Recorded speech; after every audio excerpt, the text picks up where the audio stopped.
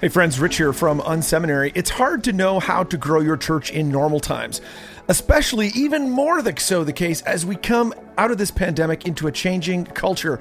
But you desperately want to. You believe that your church can still grow. That's why my friends at 5-2 have created a guide that will lead you through 5 surprisingly easy steps to create a church that blesses your community. That's what people want to be a part of, and that's what's growing these days. Listen, the good news, you don't have to do it yourself. This guide that 5-2 put together walks you through a proven process to find the right group of people who will help carry the load and bring growth to your ministry. You'll be relieved, people will be helped, your church will grow. 5-2 has helped literally hundreds of pastors find and mobilize leaders for growth. Download this guide at 52.com/leaders. That's 52.com/leaders for a step-by-step proven process to get the right leaders on board. You'll find 5 surprisingly easy steps to mobilize your congregation. Again, that's 52.com/leaders. Stop wondering how to grow your church and feeling like you have to do it all yourself. Find and mobilize leaders in just 5 weeks. 52.com/leaders today. Are you looking for practical ministry help to inform and inspire your leadership? Do you have a sinking feeling that your ministry training didn't prepare you for the real world? Hey, you're not alone. Join thousands of other leaders in pursuit of stuff you wish they taught in seminary. Welcome to the Unseminary Podcast, presented by CDF Capital, helping churches grow. Visit them at cdf.capital/unseminary. Hey friends, Rich here again from Unseminary. Listen, today's episode is a solo episode, and we're diving into mindset shifts post this whole pandemic, really post COVID-19. You know, as it's been said, as the leader goes, so goes the organizations. It's often been said that the leader ultimately drives the behavior of an organization. It's a scary thought when you think that our internal thought life can express itself in the people that we consistently lead. You know, I think this is a truism of any kind, of leadership of any kind, in any organization. But man, it's so true in the local church. I've seen this time and again. Really, churches take on the personality of their leadership. They take on the mindset, the direction of their leadership. And so today, what I'm asking you to do is to reflect and understand your internal thought life, particularly as we come out of this pandemic, particularly as we come out of COVID-19. You know, I've seen this in my own kids. I'm sure you've seen it in yours, that, you know, my own habits, hangups, and hurts can come out in their life. It's like they echo down a generation. And although that's true with our own kids, it's true as well with our organization. So what I today want to do is challenge you to think of 5 different mindsets. These are 5 ways that your mindset may be shifted during COVID, during this pandemic season. And I want to challenge you to think differently in this season. So the first mindset shift I want to kind of encourage you towards is from surviving to thriving. There's no doubt that over the past year plus, you've had to make a lot of difficult decisions to ensure the survival of your church. At first, it might have been the pivot to go online, or to figure out how are we going to do online now with kind of everyone in the world being online. And over the time, you've maybe had to make all kinds of difficult financial decisions. You've had to make so many decisions over the last year to frankly stay afloat. But you know what?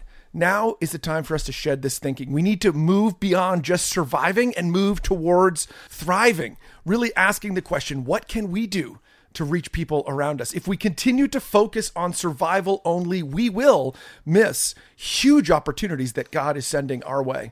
Even what we talked about yesterday on the podcast, we talked about this fall. This fall is going to be a huge opportunity. There's massive doors for the gospel opening up in just a few months. I don't want you to miss them. And we'll miss that if we keep focusing just on surviving.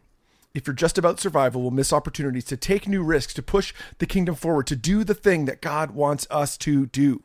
So the question is, what aspects of your personality continues to lean towards surviving rather than thriving?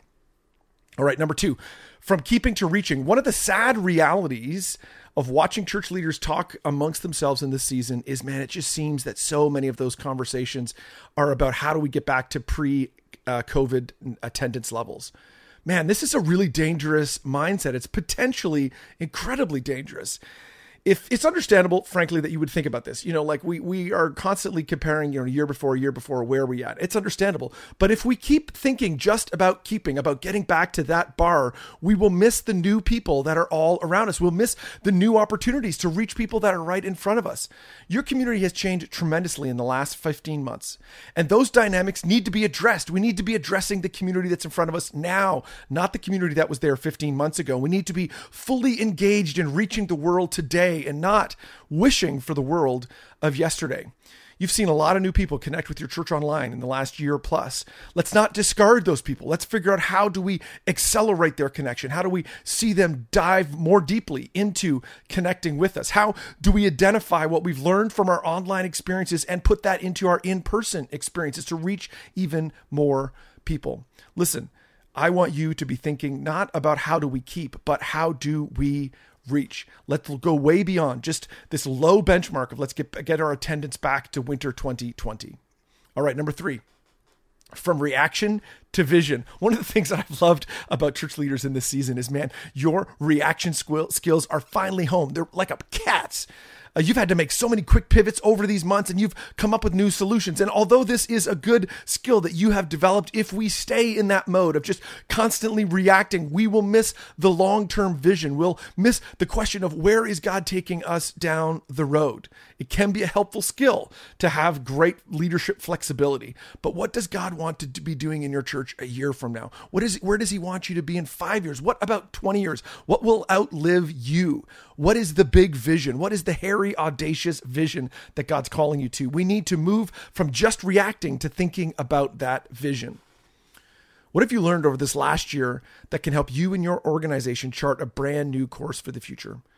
Stop waiting for the other shoe to drop. Stop waiting for that other shoe to fall, and really look to the horizon and see what God has called you to next. All right, number 4, from cynical to hopeful. Cynicism is an acid that will erode your spiritual life if it goes unchecked. I love my friend, Carey Nieuwhof. His book, Didn't See It Coming, has a whole discussion in there about cynicism. And I've been thinking about this recently, frankly, as I've seen cynicism bubble up in my life. And it offers a great conversation about cynicism, but not just that, it also gives us a journey forward. I would highly recommend you, links are in the show notes, that you pick up a copy of that. We need to look for cynicism that's welling up in us and replace that cynicism with hope. Replace the negative thoughts about everything that's going so badly or has gone so badly in this last year with a positive understanding of what God wants to do next. In some leadership circles, it's almost like cynicism is a heralded trait. It's like the people that are the most cynical win. It's almost like we want to out-cynic others. Man, let's resist those communities, resist that way of thinking, and move forward. And then finally, listen, let's move from us to them. At its core, the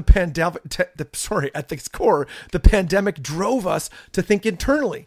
It forced us to not travel as much. We've traveled to fewer places in the last year. It's pushed us to really think inside the 4 walls of our homes. It's literally caused us to be distant from other people.